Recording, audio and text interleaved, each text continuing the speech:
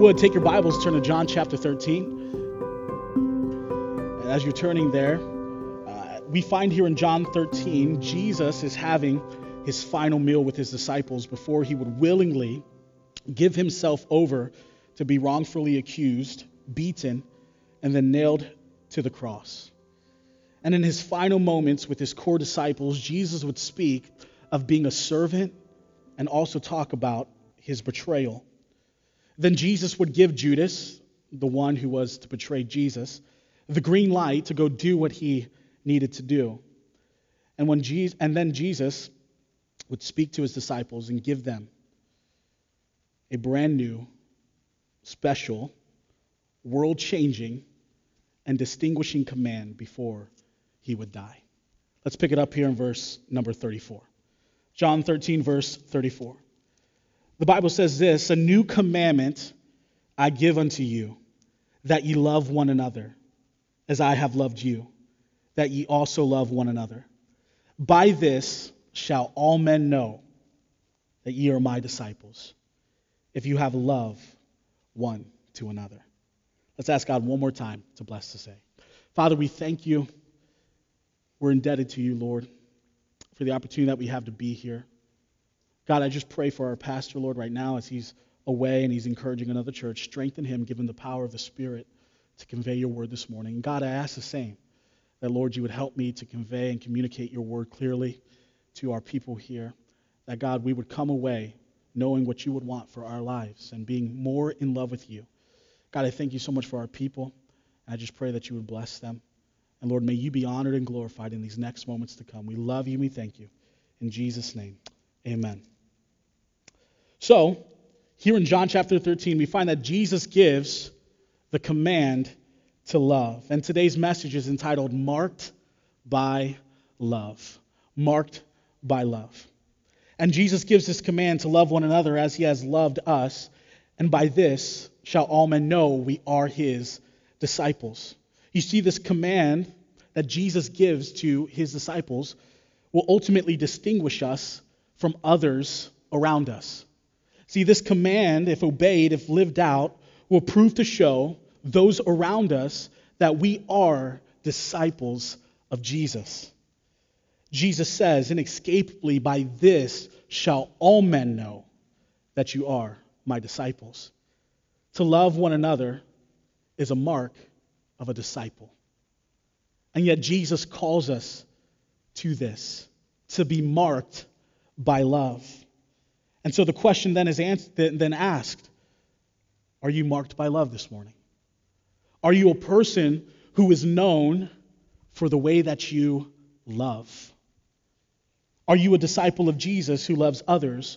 Or are we a people who love ourselves? See, Christians for long periods of time and in our world today have been known for being judgmental, right? Anyone notice that?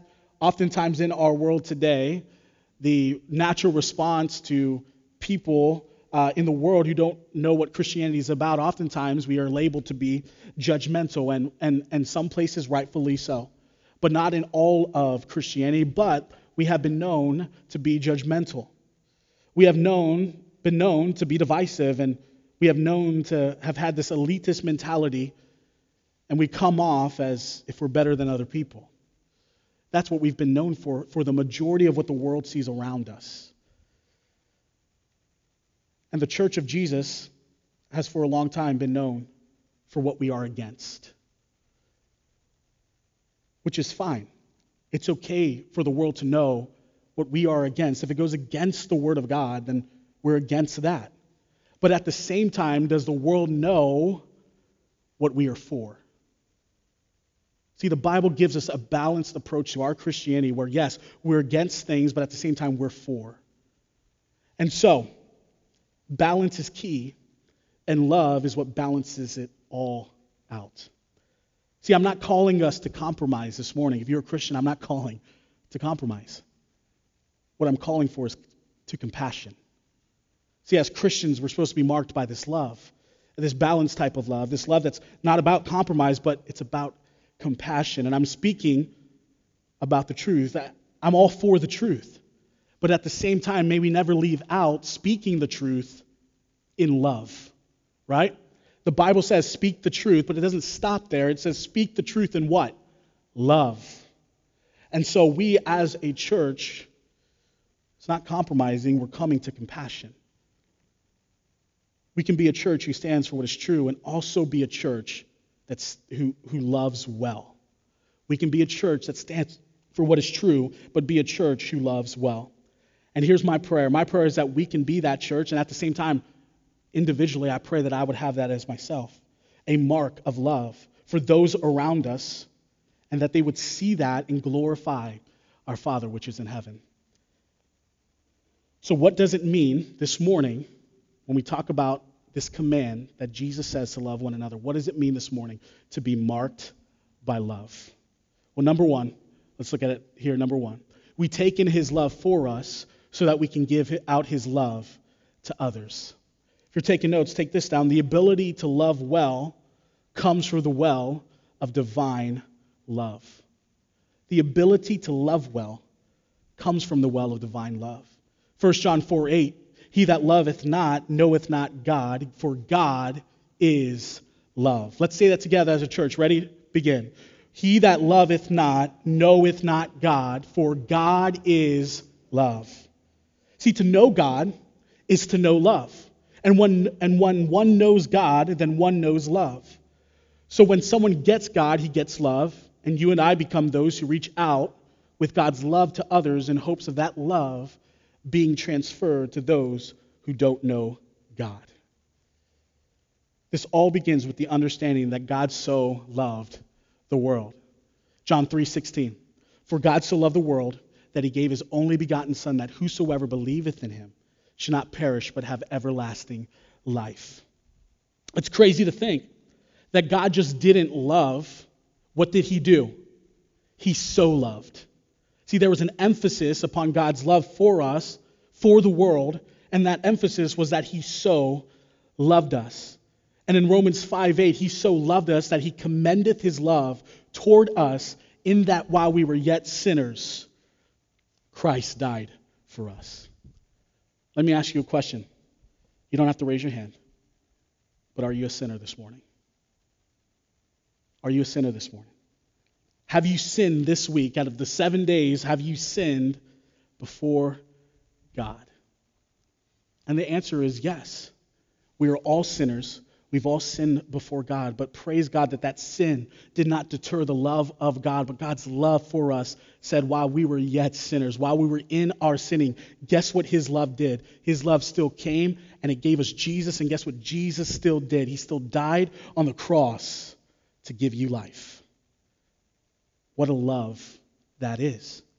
See, when we want to be people who are marked by God's love and live out this command that Jesus gives to us to love one another, we have to first understand the basis of it all, and that is God's love for you.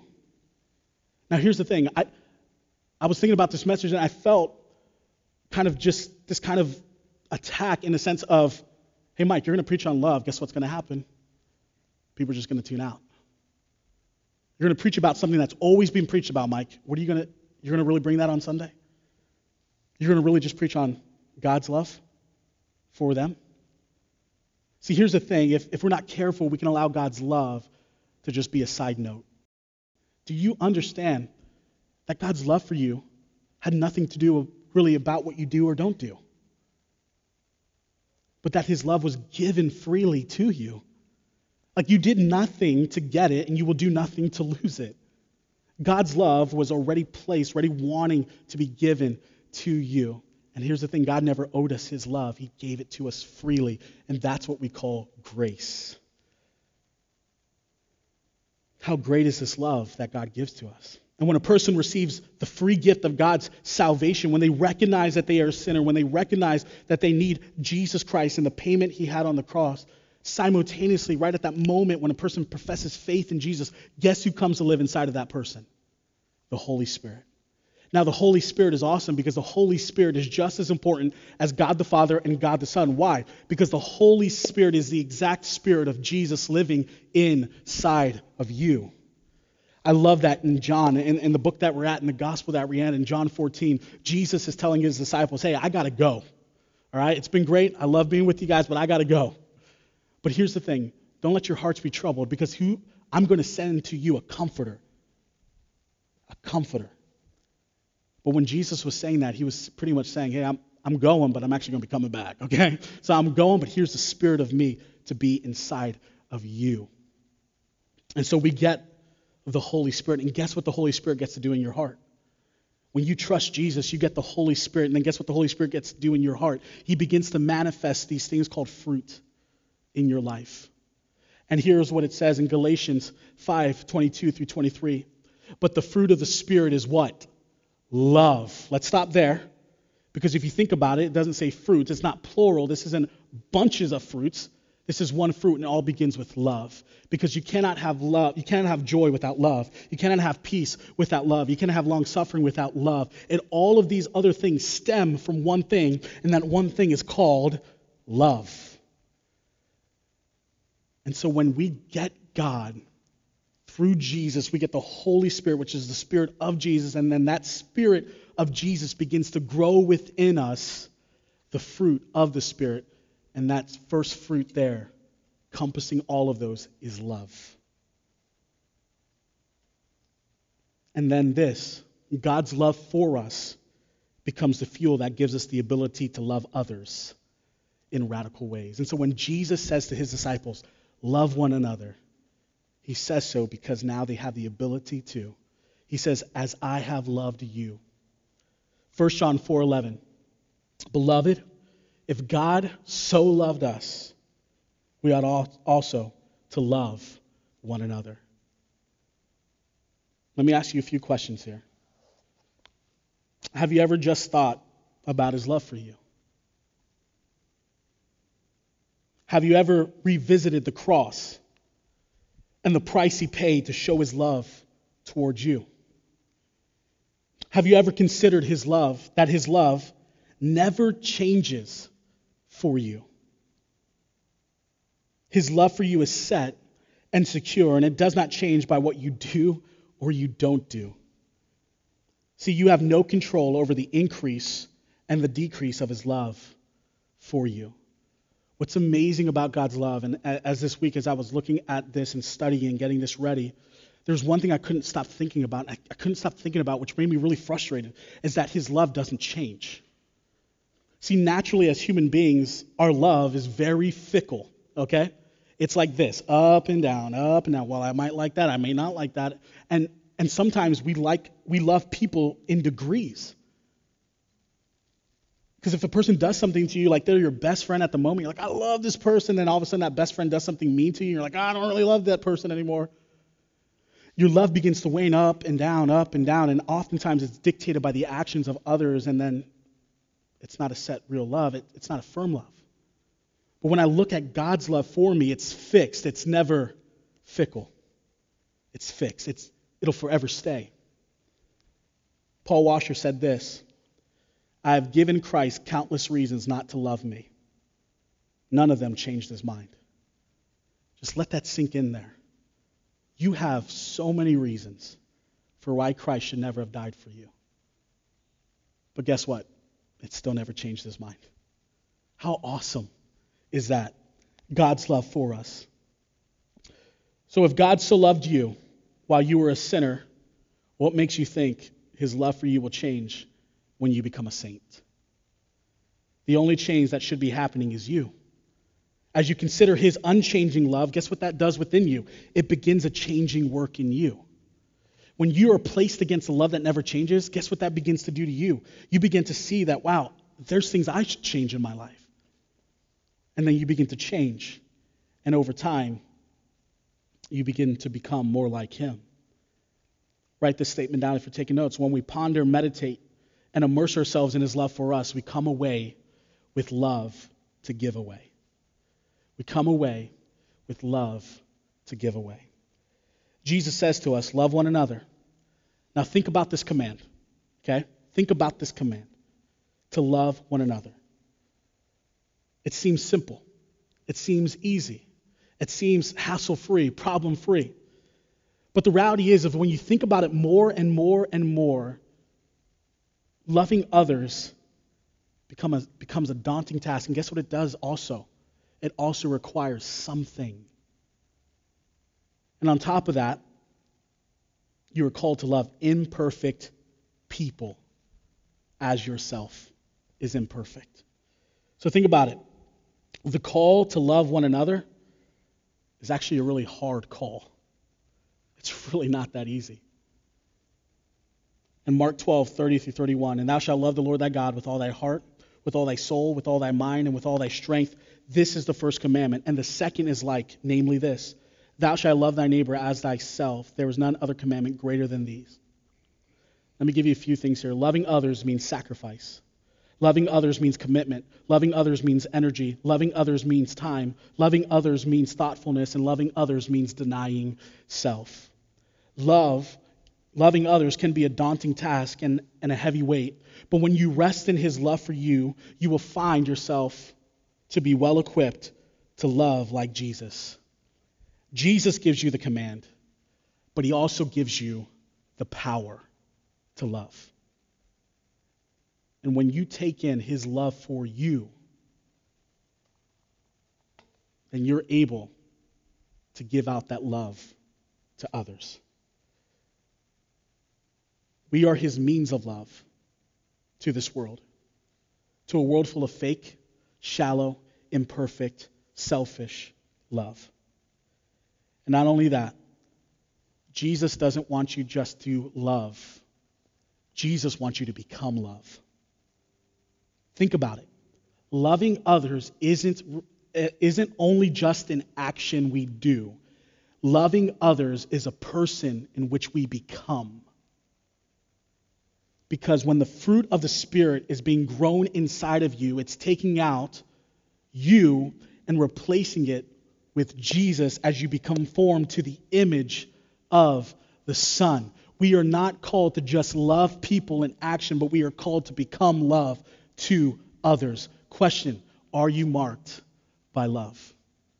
Are you taking in what he has done for you, or has that just become plain? Or has that just become old news? Has that become something you just really don't care about anymore because you're already in? Take in his love for you, what he's done for you while you were a sinner, and allow that to be something you give to others. Being marked by love means we take in his love for us that we can give love to others. Number two, when we talk about this, when we understand that the fuel is God's love for us, then there's two types of groups in which we begin to love. Number two here, we love those who are within. Let's look at our text, verse 34. Jesus says, a new commandment I give unto you, that ye love one another. As Jesus points out, he says to love one another. Now, this implies those who were at the dinner table that night. Okay? So as we talk about this, we have two groups in which we are called to love. And this first group is called those who are within. At the dinner table, there were the 12. And then it became 11. And then Jesus gives this commandment to the 11, those sitting at the table with Jesus, dining with Jesus. And he says to them, love one another. So obviously what we can find, first of all, is that when God calls us to be marked by love, we love those who are within. And what I mean by that is this: we love those who also love Jesus. We love those who are within the family of God, God's family, God's household. We are called to love those within. In a general sense, the family. God's people are called to love each other. And when Jesus was speaking to the 11, he's saying, listen, Philip, you gotta love Luke, okay? And Luke, you better love John, all right? And everyone, please, you gotta love Peter, okay? Peter's crazy, right? Out of all the disciples, he was the one that was crazy. But hey, listen, all of you need to love each other, because the one thing that's connecting all of you is me, Jesus. See, they were connected by ethnicity, they were connected by friendship, they were connected by occupation, but what made them more connected, what gave them a real connection, was the spiritual connection that they had in Jesus. They were disciples of him, and so Jesus says, love your brothers.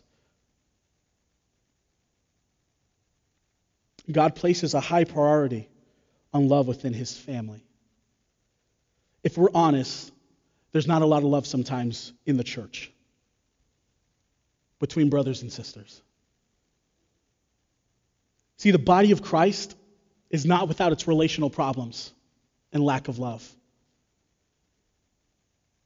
We can also give up so easily on brothers and sisters. We can write them off so quickly, brothers and sisters in Christ. And we display no long suffering towards each other. Yes, we are imperfect people.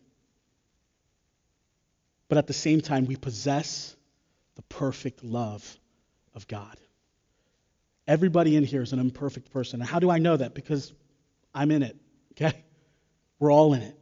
We're imperfect people. And I'm hoping that one day this church, and as we continue, and I believe we do have this type of love, but I'm hoping that we can be a church with this communal love towards one another, that as visitors and guests come in, they can see in a genuine love that the world does not display because the world does not know what true love is. See, if the world needs to know what love is, may it come to the church because the church is the one who has the corner on what it means to love.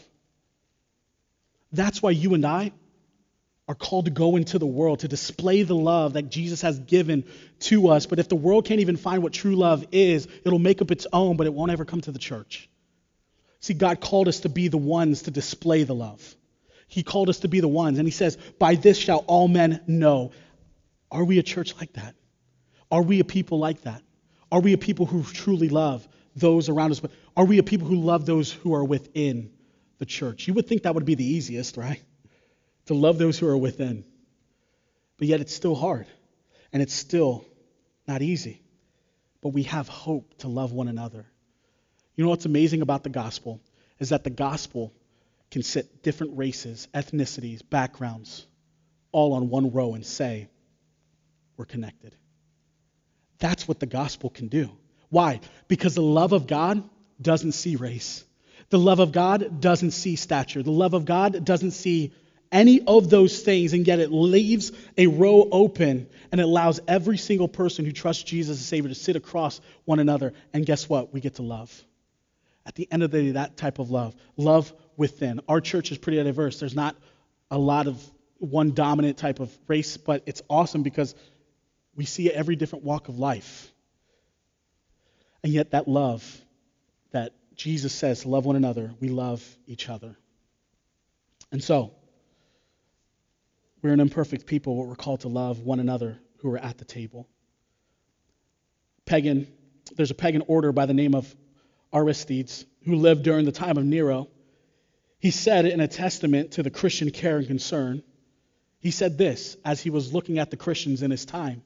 He said, if these Christians hear that any one of their numbers is in distress for the sake of Christ's name, they all will render aid in his necessity. This guy who cared less about God, didn't care about God at all, this pagan order in the time of Nero. Anyone know who Nero is? Nero's a bad guy, hated Christians. But this guy, Aristides, said from his view, from his perspective, from looking at Christians in his time, that any one of those Christians that would be at loss, the Christians would come and help. The Christians would come to their aid. What a beautiful picture of love one to another. May we, if we know anybody in our church that has that type of issue, a loss, that we all come together as a church to open our arms and to love. What a testimony of community, of love for one another. Galatians 6:10, as we therefore have opportunity, let us do good unto all men, especially unto them who are the household of faith. To love someone takes thought. Love will be aware of opportunity. Love will be aware of opportunity. 1 Peter 4:8, and above all these things, have fervent charity among yourselves, for charity shall cover the multitude of sins. Fervent love see past people's imperfections, because what happens is we focus on the blemishes and we don't love. I love that verse. Fervent love. That fervent love covers the multitude of sins. When we love somebody with a God love, we can see past the imperfections and truly love that person. Just like how God did, commending his love toward us. Proverbs 10:12, hatred stirreth of strife, but love covereth all sins. 1 Peter 2:2, seeing ye have purified your souls in obeying the truth through the Spirit unto unfeigned love of the brethren, see that ye love one another with a pure heart fervently. Romans 12:10, be kindly affectionate one to another with brotherly love and honor, preferring one another. See, brothers and sisters in Christ seek not their own honor and respect, but they look to give it to others. See, when we come to church, may we come to church with the passion to want to see others edified, see the passion of others flourish, see the passion of others become real in their lives, and that you and I would come to edify one another. Ephesians 4:2, with lowliness and meekness, with long suffering, forbearing one another in love. This calls for us to be patient, not fault finders, to do all to extend love. 1 John 4:11, beloved, if God so loved us, we ought also to love one another. See, when we take in God's love for us, then we can give our love to others. And then we give our love to others, to those who are within our church. Those who are brothers and sisters in Christ. We love one another. And then finally here, not only do we love those who are within, but we also love those who are without. So as Jesus gives the command to love one another in this text, we find he is also referring to those at the table, and at the same time he's referring to those who are not at the table. Look at verse 34. A new commandment, that's the key, a new commandment I give unto you, that ye love one another as I have loved you, that ye also love one another. See, Jesus specifically points out in verse 13 a new commandment, which means that there was an old commandment that pertained to this idea of love. See, the disciples, when they were told the commandment by Jesus, weren't caught off guard with this new commandment. They were very familiar with this idea to love one another. Why? Because in Leviticus, it would tell them that. If they looked at the old law, the law said this, thou shalt not avenge nor bear any grudge against the children of thy people, but thou shalt love thy neighbor as thyself. I am the Lord. So the disciples already knew this was in the commandment, to love others. But they were seeing it in only one facet. They were seeing it in only one way. The idea that they were seeing it was that they only loved those who were the children of Israel. Only those who were the children of Israel. But then Jesus comes on the scene and he says, no, I'm busting this up. This system of just loving those who are your same ethnicity. No, I'm saying love one another, but at the same time, love those who are without. I've come to love those who are within, those who are without. And so Jesus begins to break down this type of mentality. And we see in Luke chapter 10, verses 25 through 37. And I won't read those, but I'll just hasten. Luke 10, 25 through 37 talks about this. There was a lawyer, a Jewish lawyer, who came, and the Bible says he came to tempt Jesus. And he asked Jesus the question, what shall I do to inherit eternal life? And then Jesus says, have you kept all the commands? And he said, yeah, I've done them. And then he says, have you loved your neighbor? And he says, yes. And here's what the lawyer says to Jesus.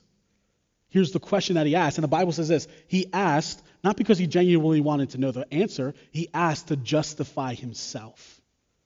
He says this, who is my neighbor? And Jesus looks at the man and he begins to talk about a parable.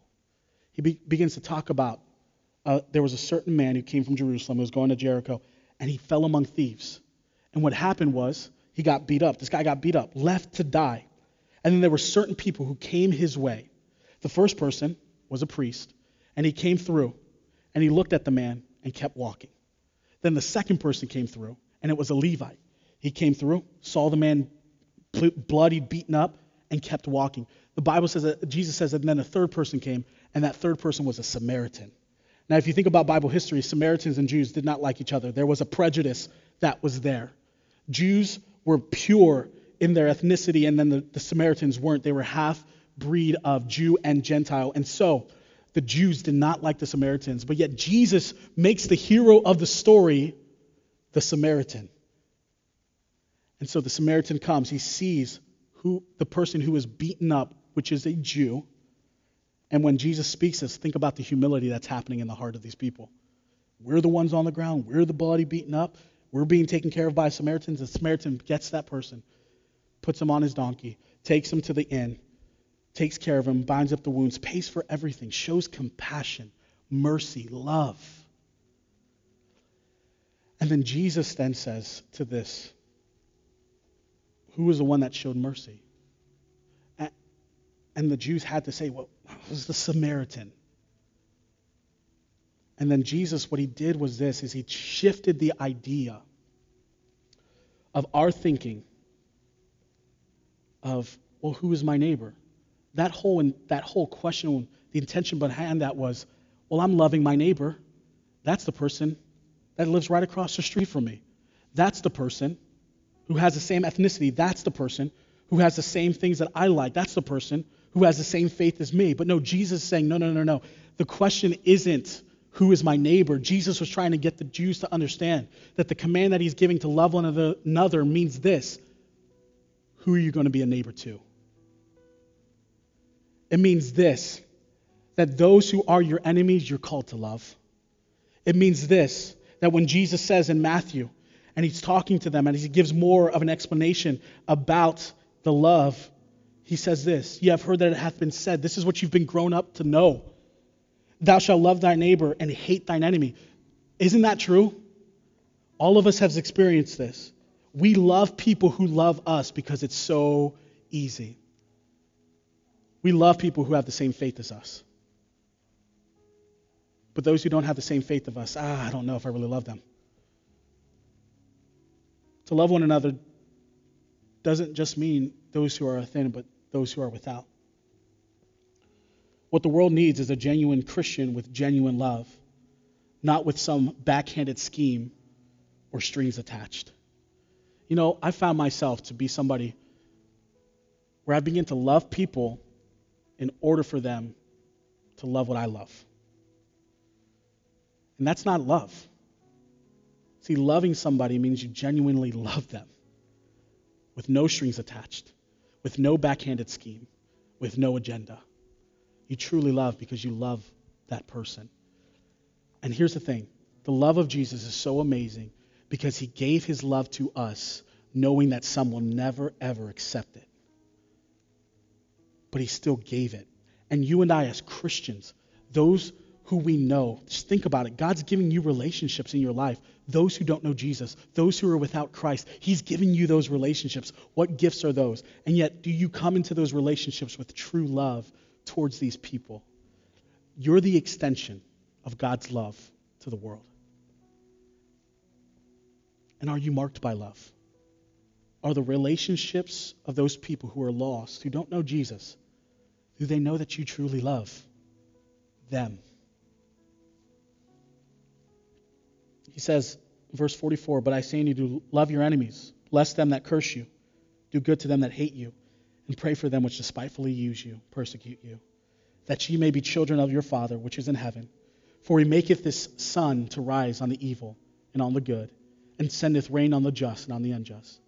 For if ye love them which love you, what reward have ye? Do not even the publicans the same?" What Jesus begins to say later down the passage, it's easy to love those who love you. The world does it. Are you supposed to be like that? No, what he's saying is this: you love those who may never love you. Why? Because that reflects a God love. The love that God had for you, you then give to others. See, Jesus explains to love your enemies. It's a display that you are a child of heaven. See, children of heaven love radically. Those who love one another are known as disciples of Jesus. We are called to love because God has greatly loved us, and may we greatly love others. God's love is the answer to a world full of fake love. God's love is the answer to a world full of prejudice and hate. God's love is the solution to strife amongst brothers and sisters. And God's love is the invitation to bring others to the table. May we be a church, may we be a people who are marked by love. May we love those who are within and those who are without. And may we be known by how we love. 1 John 4:11. Beloved, if God so loved us, we ought also to love one another. I hope, church, that you'll go out this week and display God's love to somebody. Let them know of God's love. I'm praying that we just don't do it, but that we become love over time. We become what God has called us to be, and that is people who love others. Let's pray.